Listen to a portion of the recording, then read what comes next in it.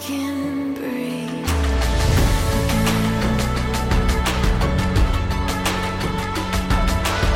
First question I'd like to ask is, at what point in your life did you start doing this work with yourself?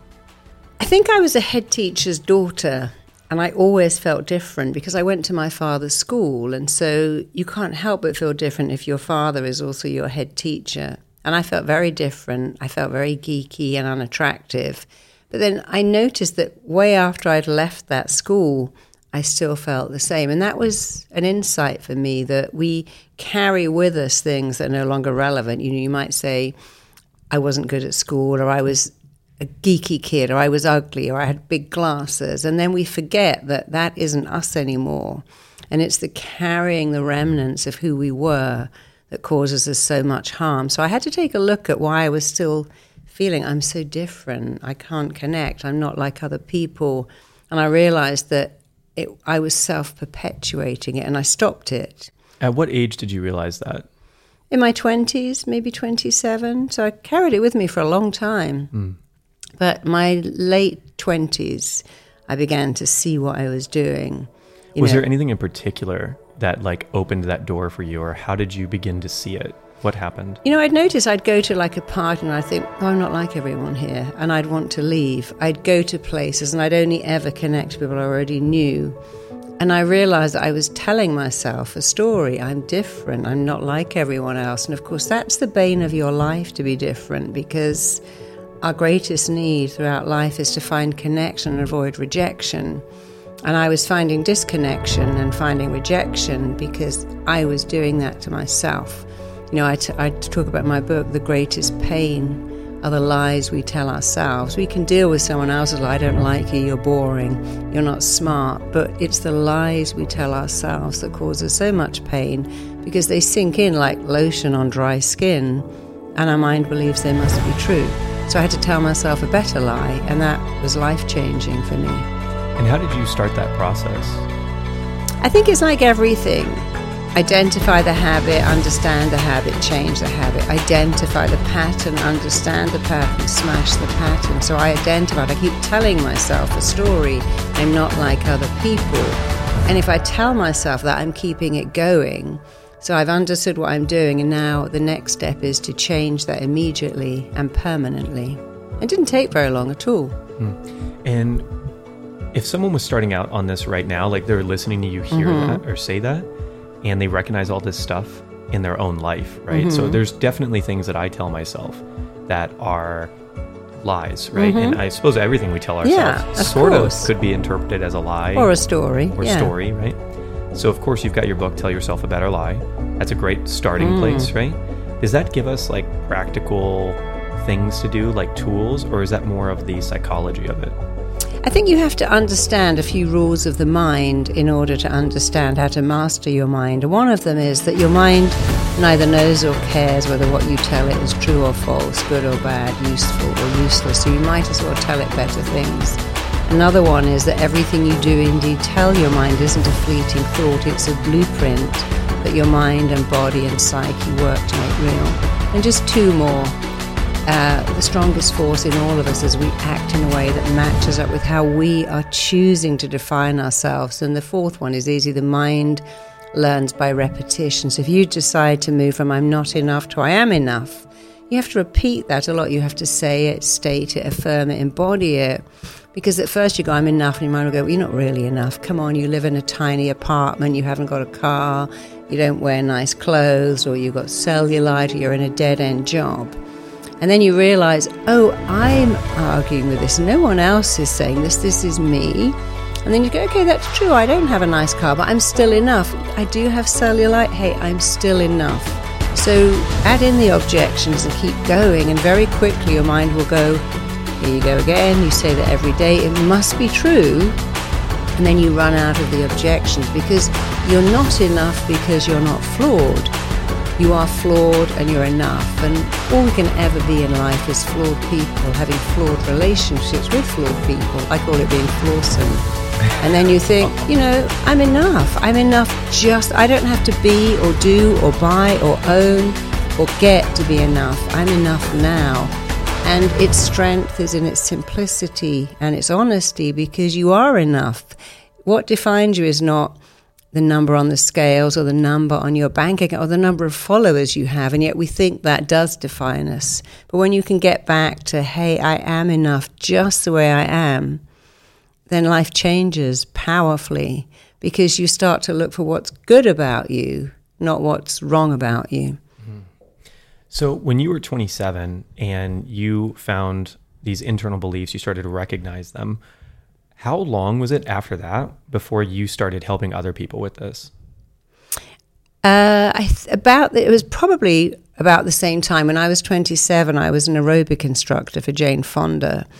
And I've always had a mind that's fascinated by human behavior. And what absolutely fascinating was seeing women come in who were movie stars and soap stars and actresses, and they all were obsessed with how they looked and what they weighed, and they were all very unhappy. And I was intrigued by this slew of people with anorexia, bulimia, exercise compulsion, body dysmorphia, orthorexia, men and women, but more women. And I realized something amazing, that their whole worth was based on what they looked like and how much they weighed. And the scales could make or ruin their day. And they were trying to fix a mental illness with aerobics. I don't feel good enough, so I'm going to work out harder, longer. But of course, a lot of them looked utterly breathtaking, but that isn't enough because they didn't feel it. And I realized something amazing, which is we're all trying to change a behavior, but our thoughts cause our behavior. So shouldn't we change the thought that causes the behavior rather than change the behavior? And so I began to study that, how thoughts come first. Your thoughts dictate your feelings dictate your behaviors, and you justify it because you go back to the thought. It's like a loop. And I realized if we could just change the thought, it would be a game changer. And also that's so easy. It doesn't require to do the plank or pull-ups or learn a new language. It just requires you to have a better dialogue with yourself. Tell yourself a better lie. Go from I'm not enough because to I am enough. I'm enough because I'm enough. Yeah. What was the most, I have two questions along this train of thought, but what was the most impactful belief that you shifted personally in that time period? Like something, and maybe give me an example of how was this belief impacting you before? And then what did you change and how did that impact those things in your life? So mine would have absolutely been, I'm not enough. I was a head teacher's daughter. So my father expected, my father being a principal or a head teacher was very used to having children who did whatever he said and looked up to him. And because he was used to that, he just didn't have the patience at home to deal with us because we weren't like his pupils. And I didn't feel enough. I certainly didn't feel smart enough. My brother went to private school. I didn't. I went to my father's state school. My sister was the baby, and she was very pretty and endearing. So my brother was smart, my sister was pretty, and I always felt like this freak in the middle. I was very tall, I had super skinny legs, knobbly knees, and I just felt I didn't have anything going for me. I wasn't smart, I wasn't pretty, I wasn't cute, I wasn't engaging. And I remember my father was my history teacher, and he wrote in my history book when I was 11, "This is amazing work. I had no idea you were intelligent and bright." And I think he wrote that to please me. And it didn't please me because I knew even then my father doesn't even know who I am, doesn't even know that I'm smart. And so I bought very much into the not enoughness. I left school, I went to college, I didn't apply myself, I was asked to leave. But then I realized that all I had to do was tell myself a better lie and start saying, I'm enough, I matter, I've got something to offer the world. And of course, initially I was going to be a teacher and I wanted to work with troubled children, but I realized I could reach a much bigger audience if I became a therapist and deal with troubled children. And now I've got my RTT program in so many schools. So I don't quite know when I realized I had this message. I think it was when I was working for Jane Fonda. And I had two roommates. One was bulimic, one was anorexic. One would defrost frozen grapes and eat a few, and the other would defrost a whole cheesecake and eat the whole lot while crying hysterically. And everyone in life is your teacher, and they taught me something amazing. One was bulimic, one was anorexic. None of them ever believed they're enough. So I founded the I'm Enough movement, and I began to teach it to everyone and anyone, children, who would write to me and say, this is the missing bit. This is it. I've been in therapy for 30 years. Somebody of 80 wrote to me and said, I wish I'd found you years ago, but thank goodness now. And she has it tattooed right up her arm, an 80-year-old lady, and she sent me the picture and said, this has changed my life. And so many people would write to me or send me emails saying, this has changed my life, saved my life, just made such a difference to my life. So I knew I was onto something. And so I continued with the I'm Enough movement. But of course, I think most therapists have an aha moment when we realize that we have to look at our life and what's missing. And now I would never change anything about my life because I had to be a child that wasn't understood and felt deeply insignificant to understand what it's like to not be understood and to feel deeply, deeply insignificant. What's been the biggest personal challenge that you've faced that you used all of this for? I think when I first started to work on television, a lot of challenges. I was a woman. I was on a television program, a series, and there was a male doctor and a male trainer and me in the middle. And the doctor particularly, although I'm sure he didn't mean it, was somewhat condescending. Who are you to turn up, And he was very much into, no fat, carbs are good. And I knew that was a terrible, terrible diet. But at first it was hard for me to have a voice against people that were doctors that would say, low fat is all. And I said, that's just the worst thing to put people on. And so I think my challenge was having a voice, having my own power to say, I know you think this is true, but it's not true. I know you think this is right, but it's not right. So he would say lots and lots of fruit, but you and I know that fruit is full of fructose, and while fruit is lovely and healthy, you only need no more than 3 pieces a day maximum. So I think it was finding my voice, finding the confidence to say, just because this is here, it doesn't mean it's right. Just because it's written, it doesn't mean it's correct. And we have to challenge all these beliefs. And it took me a while.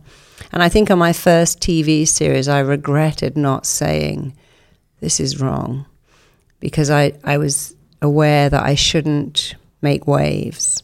And now I'm much better at making waves and saying, that's silly, that's wrong, just because it's written. There's so many things that we don't believe anymore, like taking your appendix out when you're a kid, circumcising babies. We're beginning to realize a lot of things we do, there's no need to do them just because they used to be done. I'm under the impression, or I would assume, that at different points in your life, people have told you that you're either too confident or too forward or not humble. What do you do with that when that happens? Like, I'm assuming that's one of the tactics that maybe these doctors would use to... I think when I was little, I heard the opposite. You're not enough. You'll never amount to anything. You're just going to be a mediocre person, and you should just be a school teacher. There's nothing wrong with that, by the way. But I didn't hear that. I heard the opposite. You're not good enough. You'll never make it. You're never going to amount to anything. And keep small. And I haven't actually had many people tell me I'm too confident. I remember some years ago I was giving a talk for a company. Someone in the audience said, what is the best book to read on confidence? And I said, my book, Ultimate Confidence. And he looked at me and I could see him thinking, that's really weird, you're promoting your book. So I kind of smiled and said, why would I promote someone else's book? I wrote that book. I wrote it for someone like you, and it is the best book you can buy on confidence. And later he did say, I was really taken aback when you did that. But then, of course, I realized, of course, you would promote your own book. If you said to Gordon Ramsay, what's the best restaurant? He wouldn't go, oh, it's definitely Jamie Oliver's. You'd say, well, mine, of course. If you said to Bruce Springsteen, what's the best rock song? I'm sure he'd pick one of his own. So that was interesting that I did meet people who didn't actually say anything, would give you a funny look as if to go, wow, you believe in yourself and your products. But of course, my whole message is if you can't believe in yourself, how can you expect anyone else to believe in you? If you can't believe you're lovable, how can you expect someone else to? And if you can't believe you've got an amazing product, how on earth can you sell it? So I think maybe I don't I've never thought of myself as arrogant, but I understand that arrogance anyway is just the other end of being insecure. I'm trying to convince you that I'm amazing, but I don't think that. I know that I'm flawed and you're flawed, and here we are having a flawed relationship. So I think people only get put off by confidence when it's a front. You know, I think I can be very honest about many, many failings in my life. When I talk to parents, I always say, listen, I got so much wrong. If I could have one wish, it would always be to go back and do it again, knowing what I know now, because I didn't know then. I was a single parent, all the things I could have done and should have done to be better. You can only learn as you go along. What would you do differently? You know, I didn't realize something so simple and so profound, that all your children ever want is for you to be present with them. I was a single parent. I didn't have any child support. And I had a great career as a therapist, and I could make enough money to pay school fees. But that was it, because school fees are very high. And I was paying a mortgage. And then I realized if I wrote books, I could make a second income, and my daughter could also go on holiday. I didn't want to be the only kid at school saying, well, I don't go on holiday. And so I began writing, and then I realized that I really wasn't present. My daughter, I'd say to my daughter, I'm writing this so we can go on holiday. She goes, but Mummy, I just want you to be with me now. And she didn't care about that. And so the thing I would do would be present. So cook, you know, do all the things that is so important to a kid. Cook, do stuff in the kitchen, just simple things, like be with them. And I see now even more that parents are on their phone and kids are on their phone and everyone's in their screen. So I would have been much more present and done the things that gave her pleasure, that she needed. Anything else that you would do differently? I mean, I loved having a child. I loved being a parent. I don't know. I think that's enough. Being much more interested in cooking. I was never interested in cooking. I always had au pairs, and they loved to cook. And I thought, well, this is great. I found someone who loves cooking. But I realized later that I should have done that with my daughter. It just didn't interest me because my mother wasn't interested in very much maternal stuff, and we tend to pass that on. So what I would have done differently is sat down and really looked at my daughter's needs and looked at my needs and put her needs first. You know, I did the classic thing. She's going to private school. I'm working so hard to pay the bill. She's got a lovely home. She's got nice stuff. And I can even pay for an au pair to cook with her and for her. But actually, I should have tuned into her need to have me more present doing that. Beautiful. And the other thing, which is a silly thing, but now, you know, it's another silly regret, is that we had an au pair and she'd put all her stuff away. So my daughter never learned, actually, to be tidy. And that's the silly thing. I still think, wow, I really should have said to that au pair, don't clean her room. Let her do it, because, you know, we got to teach our children by example. A lot of what I talk about and a lot of what I'm interested in is helping people kind of embrace or discover, like, what I call the wonders of their soul, right? Like, it seems like at 27 or so, when you were working with Jane Fonda and you started discovering all this, it became very clear to you. Like you said, you were always interested in human behavior and psychology. It became really clear what you felt like you wanted to do for the world. And you even said that you, instead of, I forget what you were thinking about, but you decided to become a therapist so that you could impact the world at a bigger scale. Yeah. Right? So I have two questions kind of with that. The first one is, what is your recommendation for people to sort of discover that for themselves? If there was some path they could go down, if they feel like they're still trying to discover purpose and like what really drives them, like what questions could they ask? Because a lot of people do say that, you know, what is my purpose? You know, I'm very lucky because being a therapist is an extraordinary job, because we all have 9 needs in a career, and the needs are for certainty, diversity, connection, significance, meaning, purpose, growth, contribution, and making a difference. And it's almost impossible to find a career that would do all of that.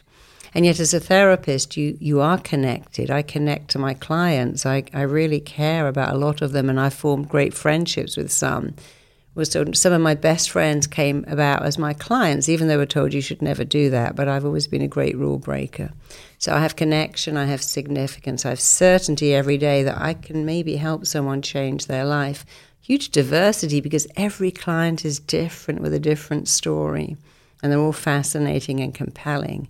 Purpose, because I'm doing something that matters. If I can change children at a level at school where they're not being bullied and where they're going to be better parents, then that's actually doing my bit to change the world.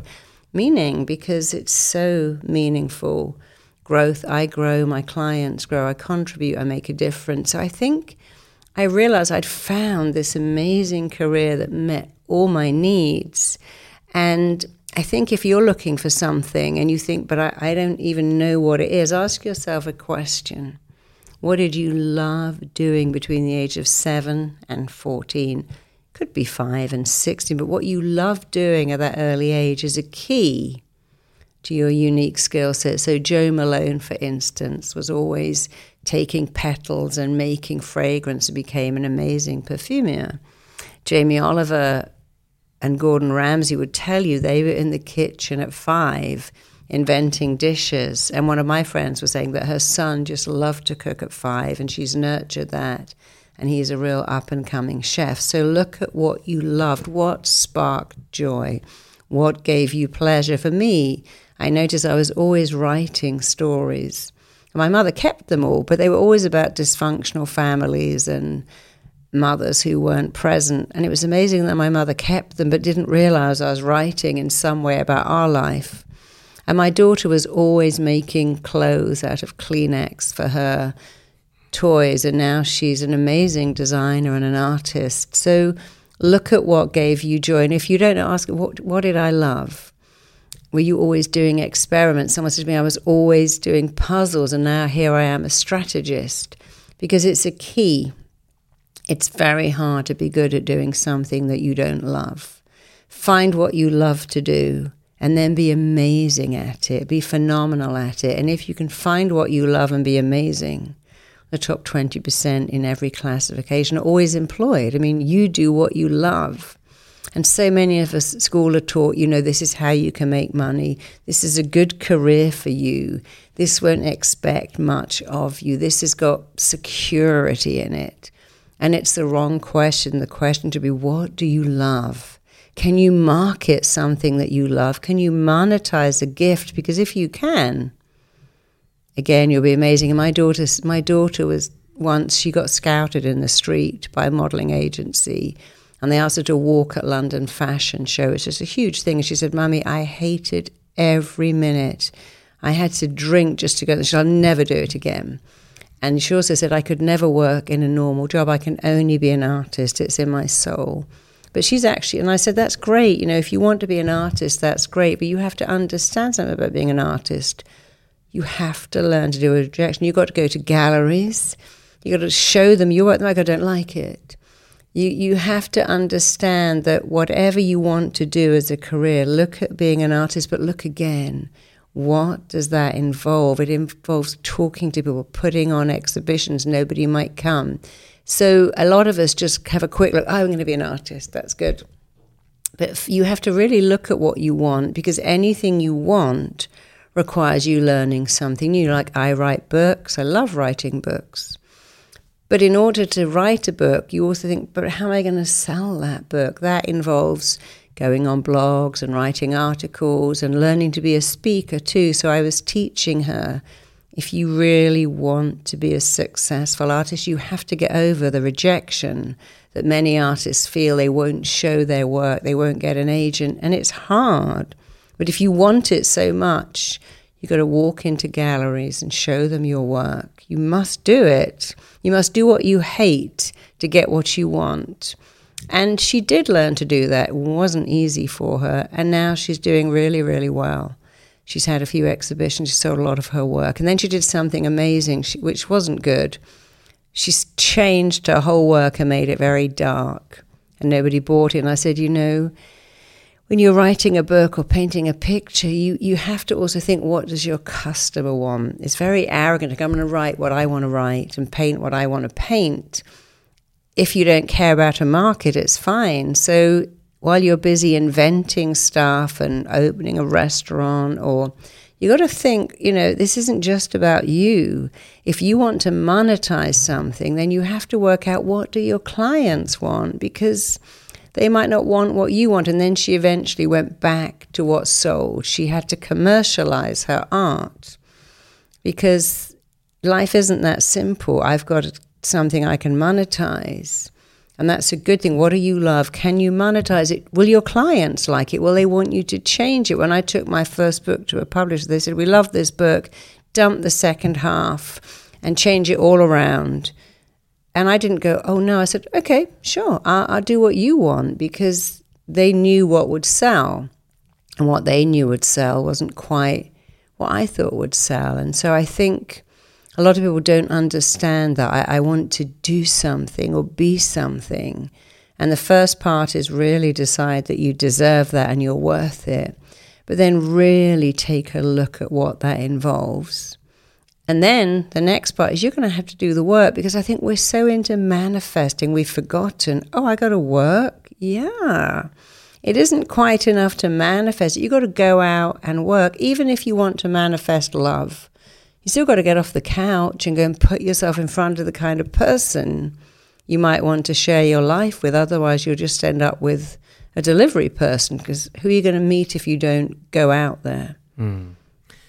Let's talk about that a little bit. I have a question to go back to at some point, but you just opened up that can.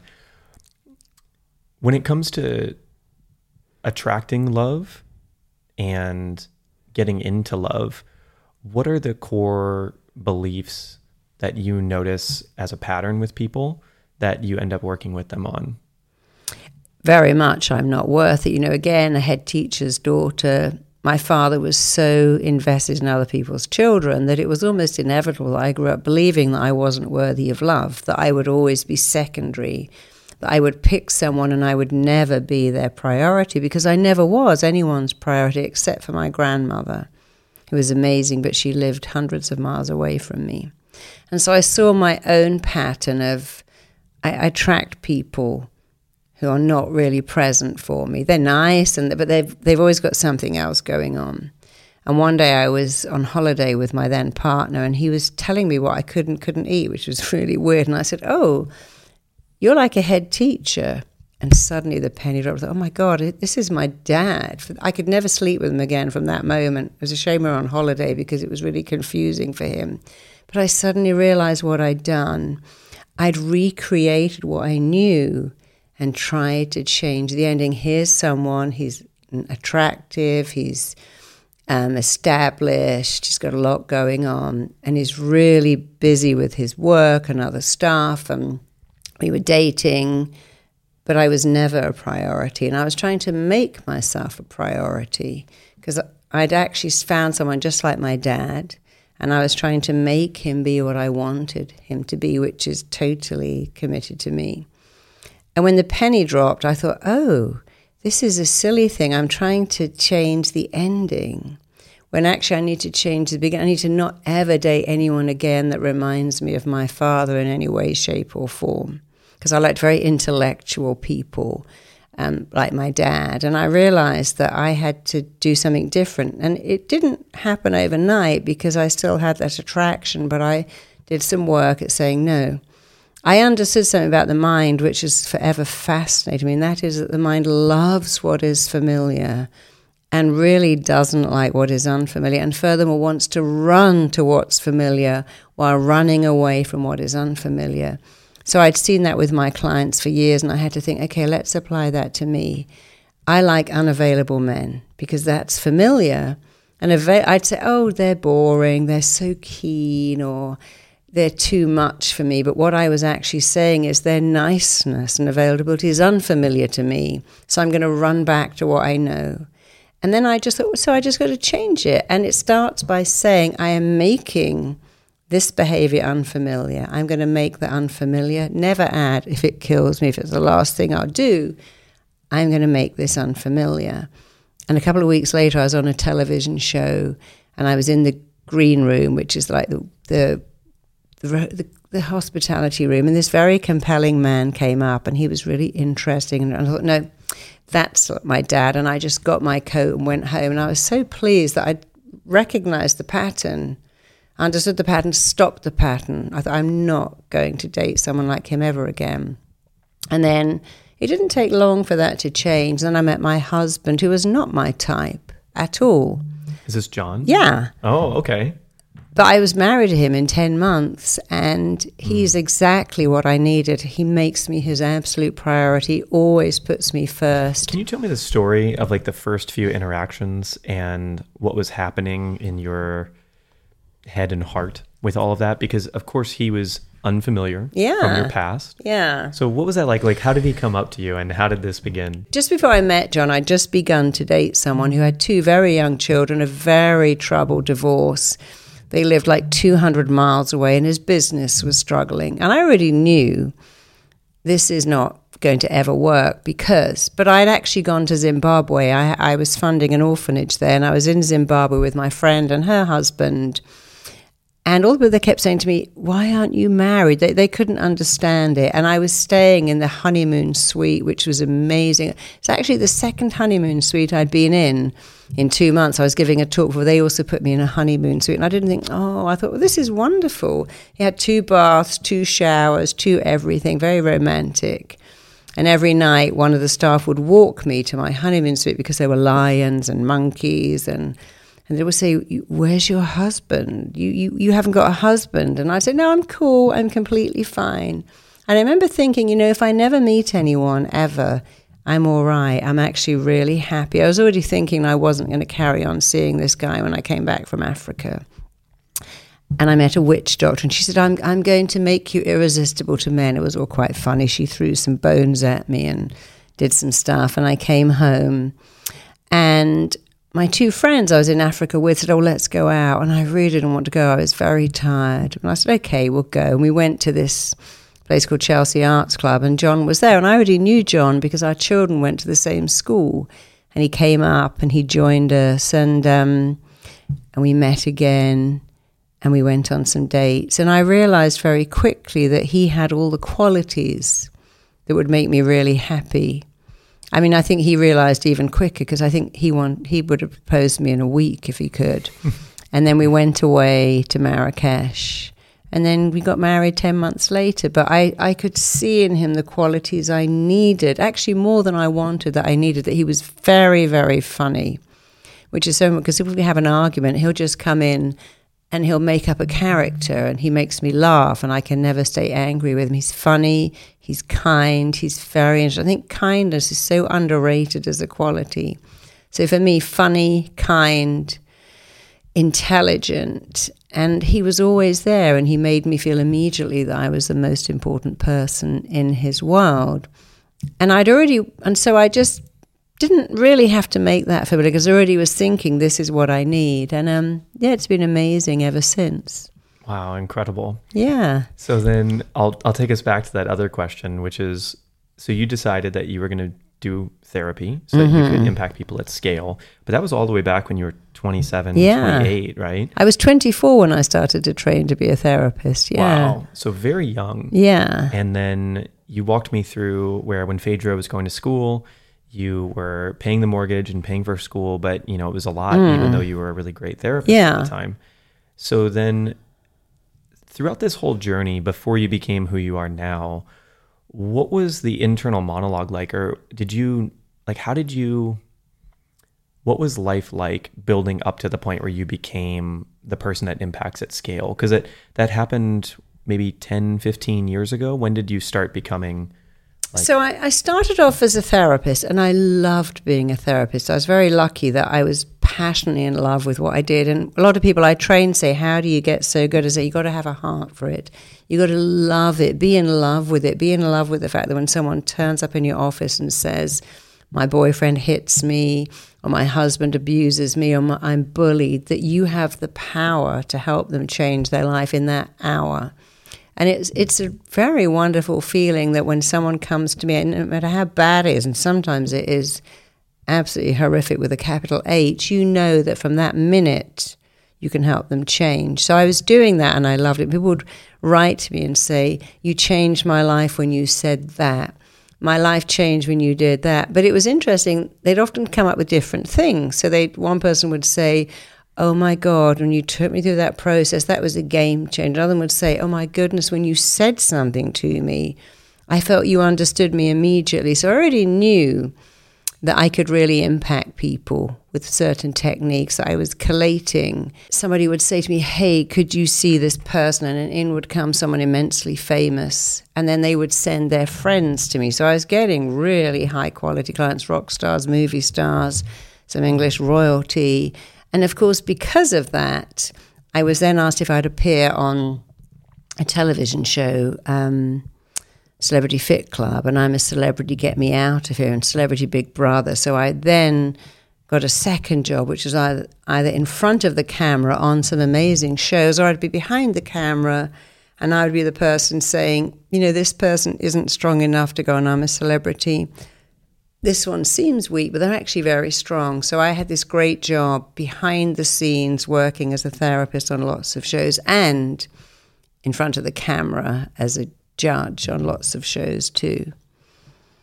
So I'm laughing because I'm thinking a very funny story. I was actually going to get the train in King's Cross years ago, and I got a taxi, and he was a really strange person. When I got there, he said the fee was £100. It's usually 20, and I said to him, this is ridiculous. It's not. It's only £20. He said, I'm not giving you your case.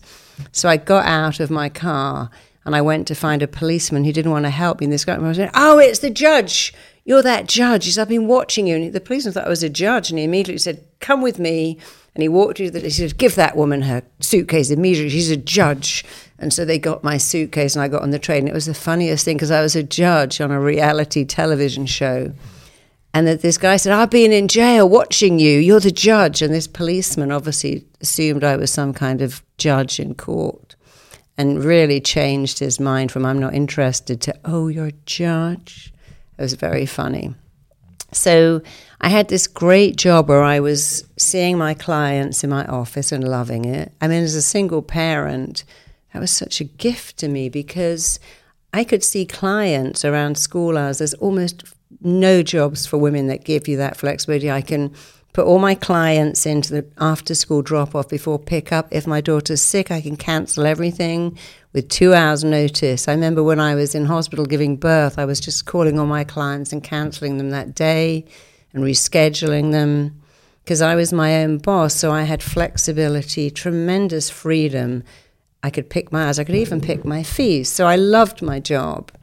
But then I began to work on television too, which I loved, and the radio. And then I got offered a job on a show that was filming in both America and England, so I was commuting every 2 weeks. But I loved that too. And then I thought, gosh, I've got this audience. I should write a book. So I began to write books. And so my life took an amazing direction. I'm seeing clients who I love. I'm working on television, love it. Working on radio, love it. I've written one book that's a bestseller, then another one. And then, of course, I came full circle to people who would ring me up and say, hey, I live in Tallahassee. I just want to see someone like you. I live in New Zealand. Where's someone like you? I said, well, there isn't someone like me because I've created my own method. And it was the clients that said, that thing you did, that thing you said, that I was collating all the time. What gave clients a stunning turnaround? Because it's not about you as a therapist. It's about the client. And when I created my method, it was, what do clients need? Because they need to get out of pain as fast as they possibly can. If you turn up at the dentist with a tooth pulled out, they don't put you in therapy, they take out the tooth. If you turn up in A&E with a broken leg, they don't say, we're going to have to build a relationship here. They remove the pain. So while I was getting all these calls and letters saying, I need to see someone like you, I thought, gosh, I really should train people then.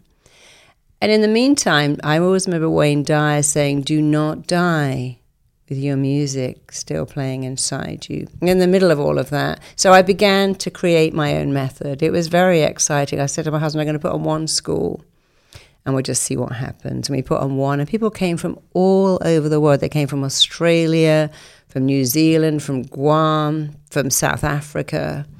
And I taught that one school, and it was amazing. And I taught 6, I think, the next year and the next year. And then we took that same school to Canada, to Australia. We took it to Melbourne and Sydney. We took it to New York and Miami and California and Vancouver. And we've taken it to Amsterdam and Berlin. And it's been amazing. So it's funny that I started off wanting to be a teacher. And you think you're going there. And then I went all over here and became a teacher. But became a teacher teaching my technique, which I'm immensely proud of. And one of the joys of my life when I was a therapist was I usually wake up and I come downstairs to letters and cards saying, you changed my life. This is the baby I was told I could never have. I've lost 80 pounds. I got a promotion. And now, of course, I don't so much come downstairs to letters, but I open my laptop to letters from the people I've trained, showing me the letters they've got. So somebody recently said, look, this person sent me a bunch of flowers bigger than my head. This person insisted on payment. One of our students, somebody just bought her a car, which is amazing, because this man said that he worked with her. He sent his entire company to her, and he bought her a car, which is extraordinary. So it's a really lovely thing to think there's something I kind of had as a little seed became a whole thing, and it has won a lot of awards. We just got the UK Radio Award last month for the best mental health product, and actually we don't really have a mental health product, but I guess we do in that we help people with their mental health. But my biggest joy above all of that, the books, the awards, is actually having our TT in schools. And as you know, I've been working in Tallinn with the children. When I came off stage, they were all hugging my legs. And it was just the loveliest thing to work with children at that level on their self-esteem and giving them freedom and empowerment is probably the best. Incredible. Is there one story in particular that stands out, like the most impactful, most memorable story? Oh, let me think. With a client? Gosh, there's so many. I think I've got two favorites, actually. I'm going to have to tell you two. So one of my clients said, my mum, she's 82, she has a hell of a life. My dad hits her, and she's so invested in this marriage, and she can't actually see. And I'd love you to work with her because I'm really worried. I mean, she's 82. She's frail. He could knock her down the stairs. So in came this sweet lady, and we sat down, and she began to say, I'm going to pretend her husband is called Kevin. Kevin is a good husband. And I said, I want you to say Kevin is a good provider, because obviously I know that Kevin smashed your head into the kitchen tiles because you burnt the chicken. And I want you to say he's a good provider. I want you to replace the word husband with provider just for the hour that we're talking. And I want you to imagine that you've gone to a restaurant and the chef burnt the chicken and Kevin went into the kitchen and smashed his head into the kitchen tiles. And the police turned up and the chef and Kevin said, well, he burnt my chicken. The police wouldn't go, oh, of course. Yeah, you shouldn't have burnt his chicken. They would take him away because you can't put your hands on people. And so I began to have her see that he was a good provider. And I didn't say he's a terrible husband. I just said he's a good provider. And she said, yes, we've got 3 sons and a lovely house. And she was Jewish, and it was very important that she had this facade, I guess, of a nice home. But he wouldn't let the grandchildren come to visit her because they made a mess. And I was saying, oh, that's a shame, because I would have thought a good husband would see how those grandchildren give you. She said, they're not allowed to come in the house. They make a mess. He doesn't like them. I said, that's because he's a good provider. Maybe not a good husband. Anyway, we did this whole session about how at a very early age she'd bought into this. She had to be married to a nice man that provided, and they had these 3 sons. And her son wrote to me and said she left him, She left him within 2 months. She's never been happier because you told her he's a good one. She thought, well, I can provide for myself. I don't need to put up with that. He was miserable. She was very happy till the day she died. Those grandchildren came over every weekend. And often with a client, it's making them just change one word. This isn't a good husband, but it is a good provider. But you don't need a good provider. You got a pension, you got a home. It's making them understand, oh, this isn't love. I'm deluding myself that this is love. So that was such a joy for me to see someone of 82 spend the last bits of her life happy and joyful and not living in because that was a lie. He was never a good husband. I don't think he was ever a good husband in their entire marriage, but the lie she told herself allowed her to stay there. And my second one was when I was working, again, a very similar case. Somebody wrote to me and said, my kid's being expelled from school because he's hitting other kids. I'm desperate. Could you help? I said, sure. So she brought him in. And he was a 14-year-old kid. The same thing, the father would hit him, actually with a belt. They were separated parents. And he just had no power. I mean, what can you say when you're 14 and your dad is actually physically assaulting you with a belt?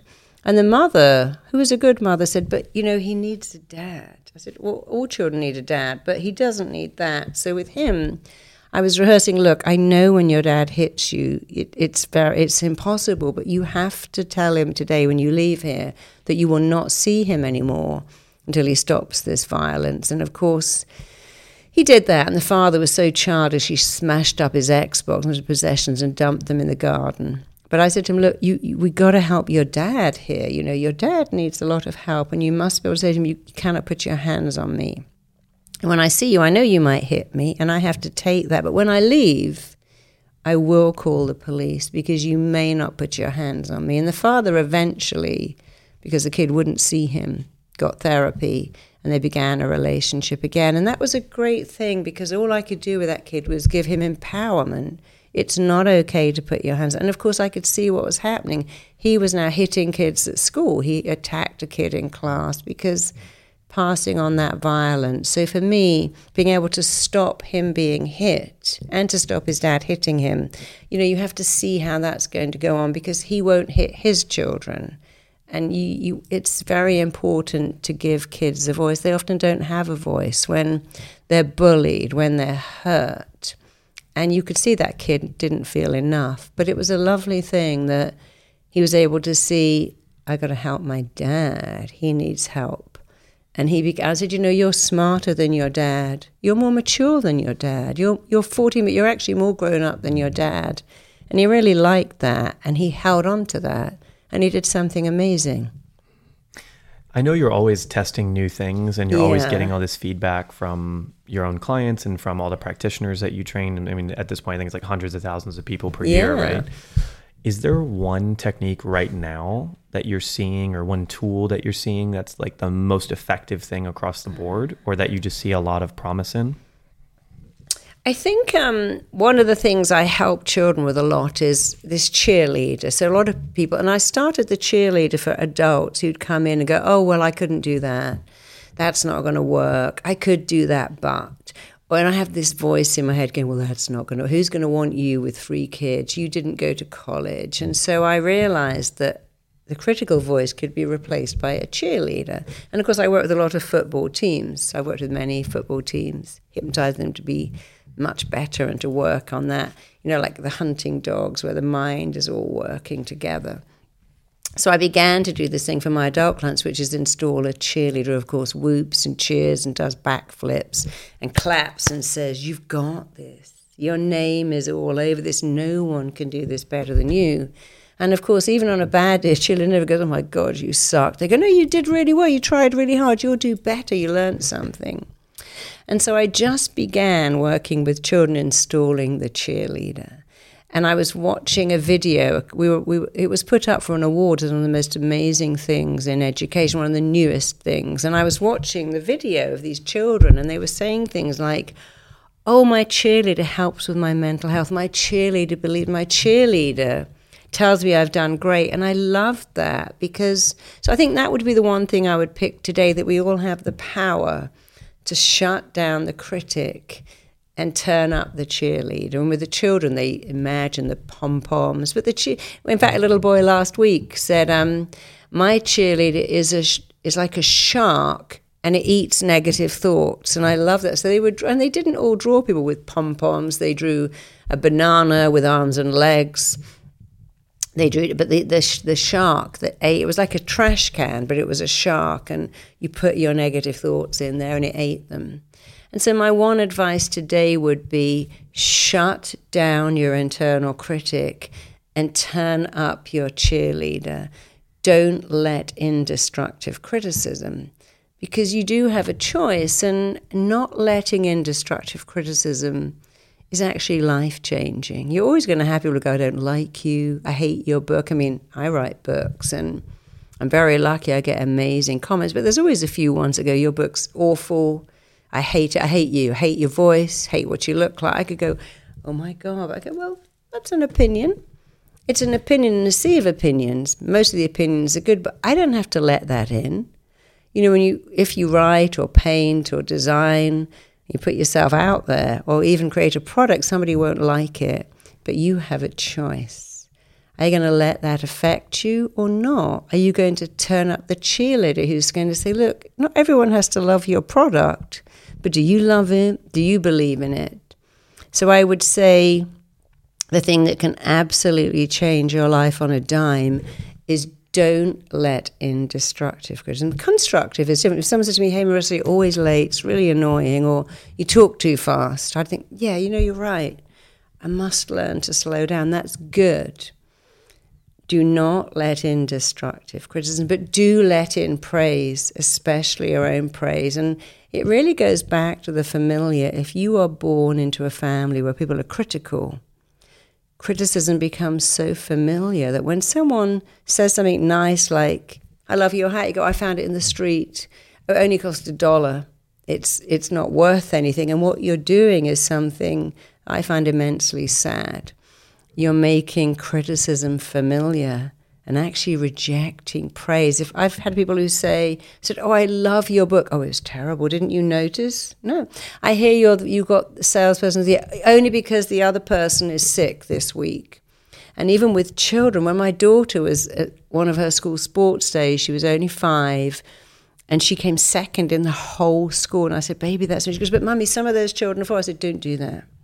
Don't minimize what you came second in the whole school and you're 5 years old. That's amazing. You're really good at running and gymnastics, and you must never minimize what you did.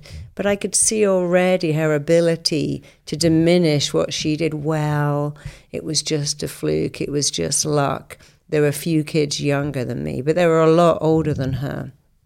So to change your life, do not let in criticism, but do let in praise, especially your own, because your own praise means more. If I said something to you that was super praisey, I might have an agenda. I might want something from you.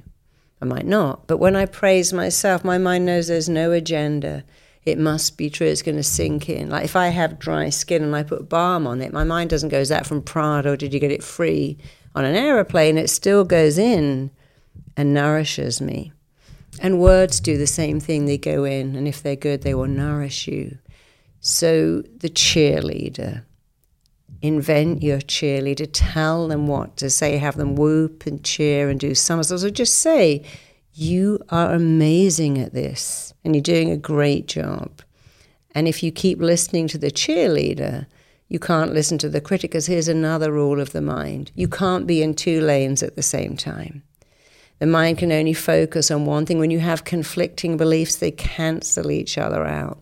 Keep your mind on what you want and off what you don't want. Keep your mind on how you want to be and off how you don't want to be. You cannot be in 2 lanes at the same time. Go in the cheerleader lane and leave the critical lane forever, and it will probably change your entire life.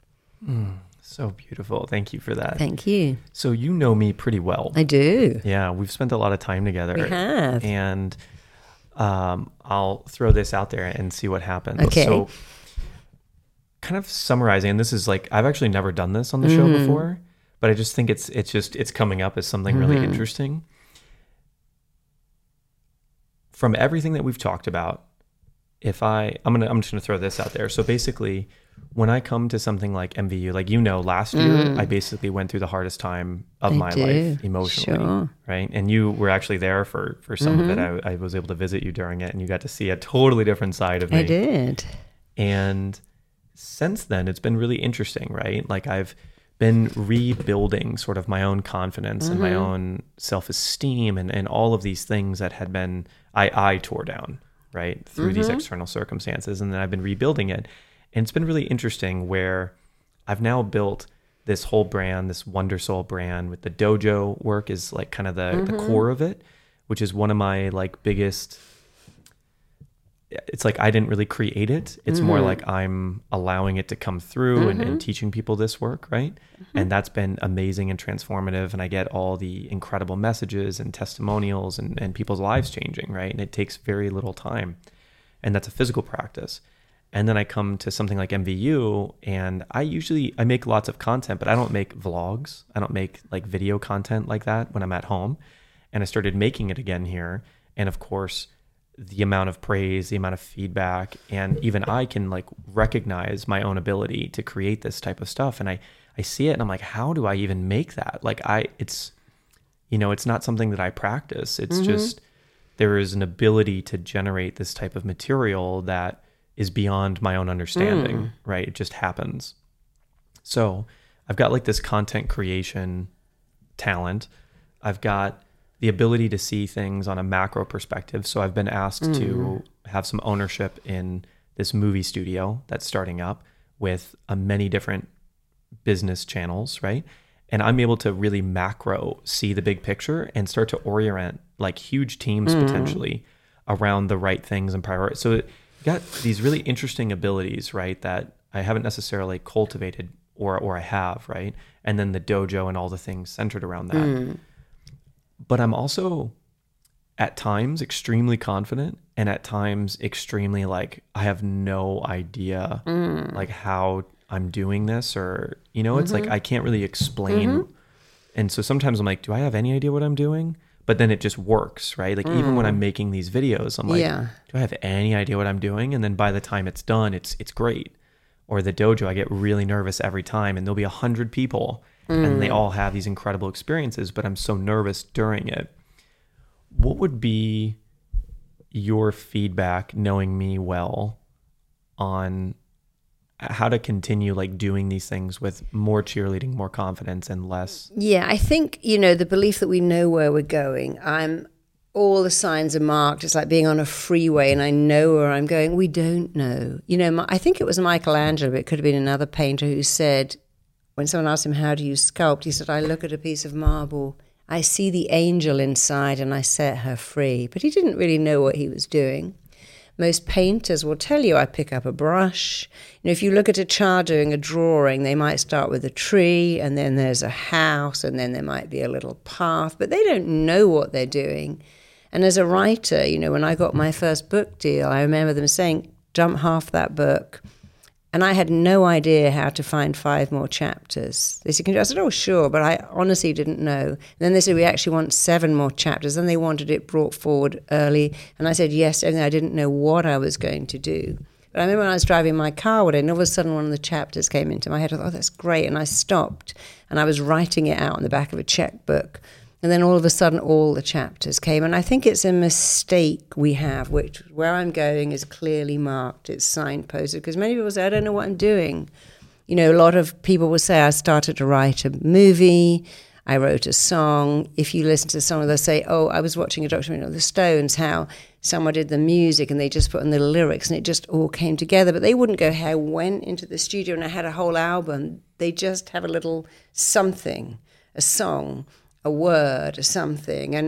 And this is an amazing, you should actually watch this, called Being a Rolling Stone. They've interviewed 4 of them, but it's so interesting how it just comes together. So I think a creative person doesn't know. If you were building a house or designing somewhere, you often get ideas as you go along. And I think it's a mistake to think, I know what I'm doing.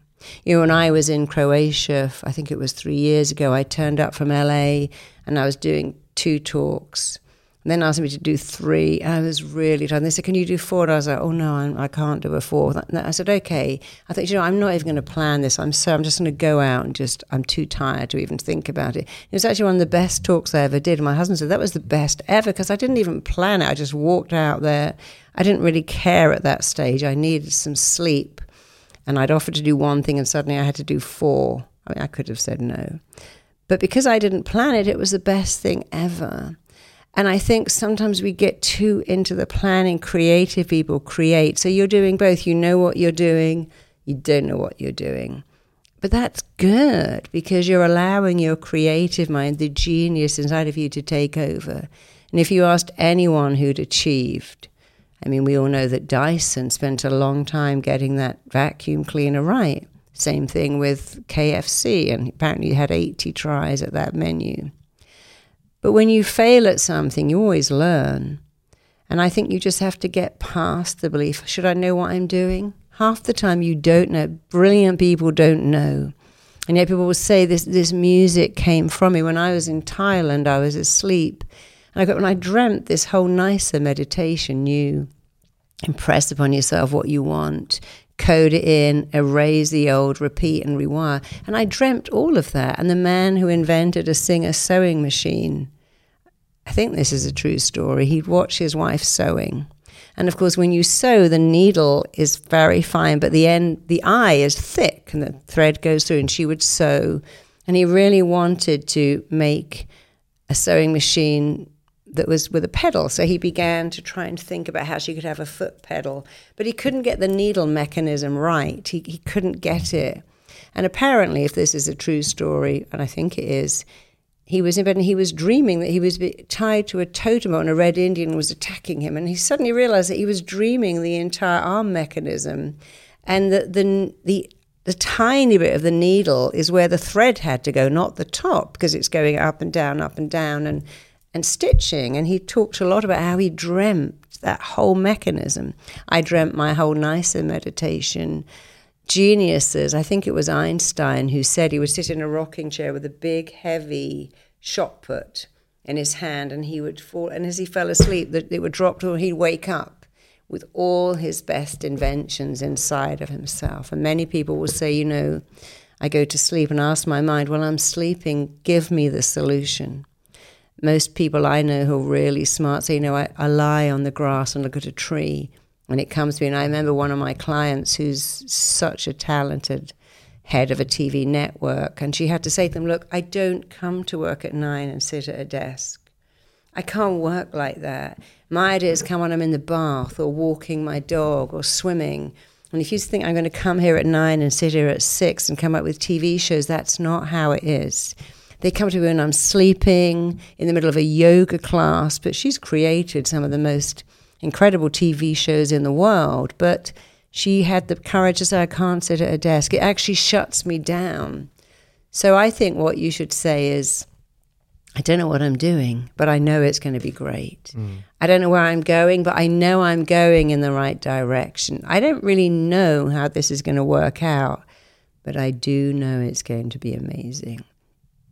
And actually, that's why I tell a lot of the kids I work with, darling, your life today is not good. Your dad doesn't see you being bullied at school.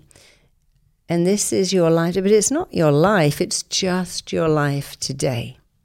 And your life next year could be so different with friends and amazing things. And if you can just start to say, this is my life today, but it's not my life. Because kids who are bullied and people who are depressed find it very hard. The mind is very poor at future pacing. It tends to stay in the now. But for you, that's a good thing. So I don't know what I'm doing, but I know it will be amazing because you have a creative genius inside of you. And geniuses very rarely know what they're doing. They don't have their, I'm going to go to college, I'm going to get a degree, I'm going to open a business, I'm going to create this product, I'm going to sell it for X and Y. My daughter got married a couple of weeks ago at this amazing place and the guy who created it was an incredibly wealthy man.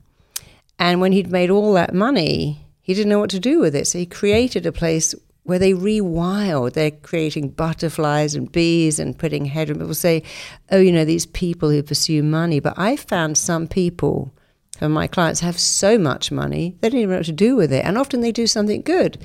I could build a school in Kenya. I could have children's homes. I could do something. In his case, I love the fact that he's rewilding a whole swathe of Suffolk and inviting back species that were dying out. And he couldn't do that if he wasn't super wealthy. But my message there is that when he started out to make a lot of money, he didn't have that plan in his head. He just wanted to make a lot of money. He had a business, he made loads of money, sold it, made more. But then all of a sudden, his mind said, let's do something good. And I don't think for 1 minute that was where he started, but it's definitely where he ended up. And I think when you don't know where you're going, I mean, I was going to be a school teacher, and then I had a plan, but there was another plan, and I went everywhere and came back to doing what I was probably meant to do, which is teaching.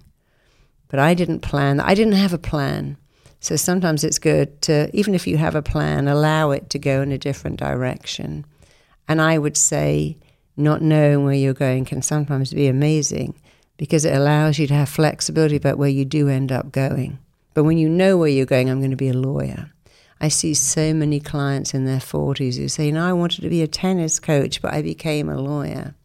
I wanted to be an actor, but I became an accountant. I went into the family firm, and now I've got depression. And a lot of depression, I find, is because of failing to follow your heart's desire. But if you don't know what you're doing, but you know you love it, you follow your heart's desire. It'll probably be amazing, and you definitely won't have depression. Beautiful. So I've got one more question that I'm so excited because I've never heard you talk about this, but you've said multiple things that have kind of gone around it. When you were 7, and you said, like, what did you love doing between the ages of like 5 and 14 or 7 and 14? 7 and 14-ish. Yeah. And you were always so interested in human behavior, and you're like following the heart's desire and really uncovering why that is. What is your mental model or belief about reality that, because it sounds like what you're saying is we're kind of all put here with like a very particular gift or genius, right? How do you look at that in the world? Like, what's your belief structure around that, if anything? Maybe it's just what you said, or maybe there's something deeper there. I think wonderful things are happening. I met someone, an amazing woman, and she puts computers across Nigeria. They're actually, I don't know how it works, but they're actually nailed into something. They're set in a concrete block. And all these kids can turn up and they can go on the computer and they're educating themselves. And she's putting them everywhere. I know someone else in India that's putting something similar, where that you can go to a computer and you can communicate with a doctor and they can do tests on you. I think you put your hands on it, read your test, something like that. But I think what we're seeing here is the days of you go to school, you get an education, and depending on how good the education is, that will decide whether you can make it or not. We now have kids who are teaching themselves everything on YouTube, or teaching themselves dance moves, creating products, inventing stuff. And I think the days of go to school, do well, then you'll get a good job, and then you're set for life are ending. And I'm glad, because we're seeing so many people come out of nowhere with an incredible mind that can create something and do something. And I think that's a great thing. I think life is so different now.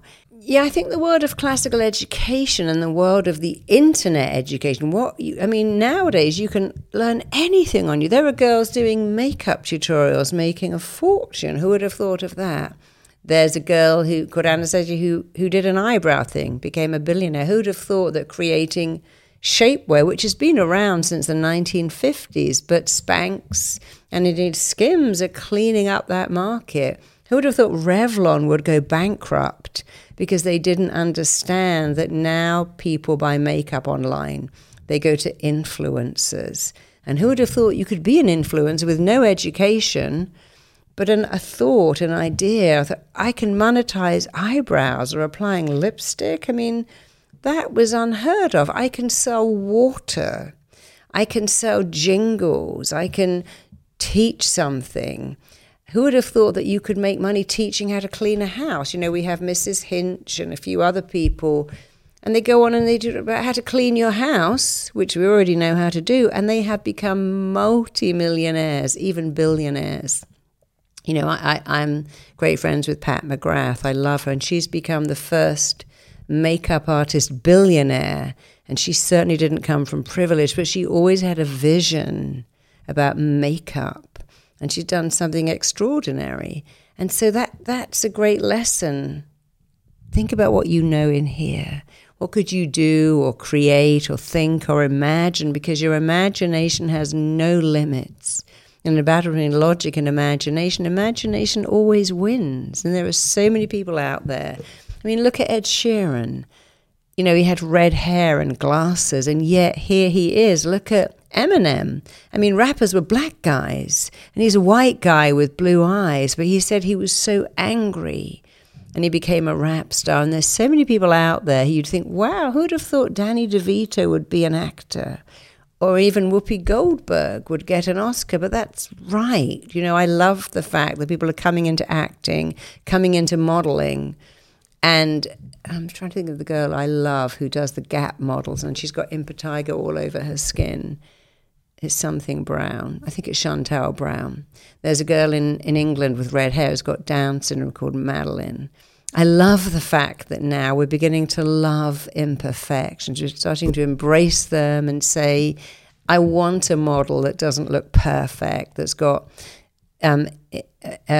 pigmented skin or something different. I love the fact that we're getting different leading men, and I love the fact that kids that haven't gone into conventional are the ones who are changing the world, creating stuff. And so I think the days of conventional education have gone. I know in Finland, for instance, you only go to lessons that you like. And my father used to do that all those years ago.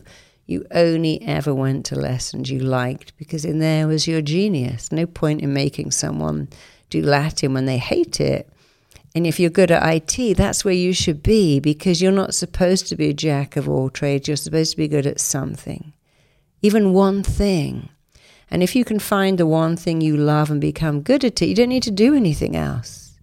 You know, there's many great, if I go to a great restaurant, they don't have a chef. They have a pastry chef and a meat chef and a sous chef. If I go to a great school, they have an English teacher, a geography teacher, a Spanish teacher. And they don't have one teacher. If I go to a hospital, there isn't one doctor. There's a cardiologist and a rheumatologist and a dermatologist.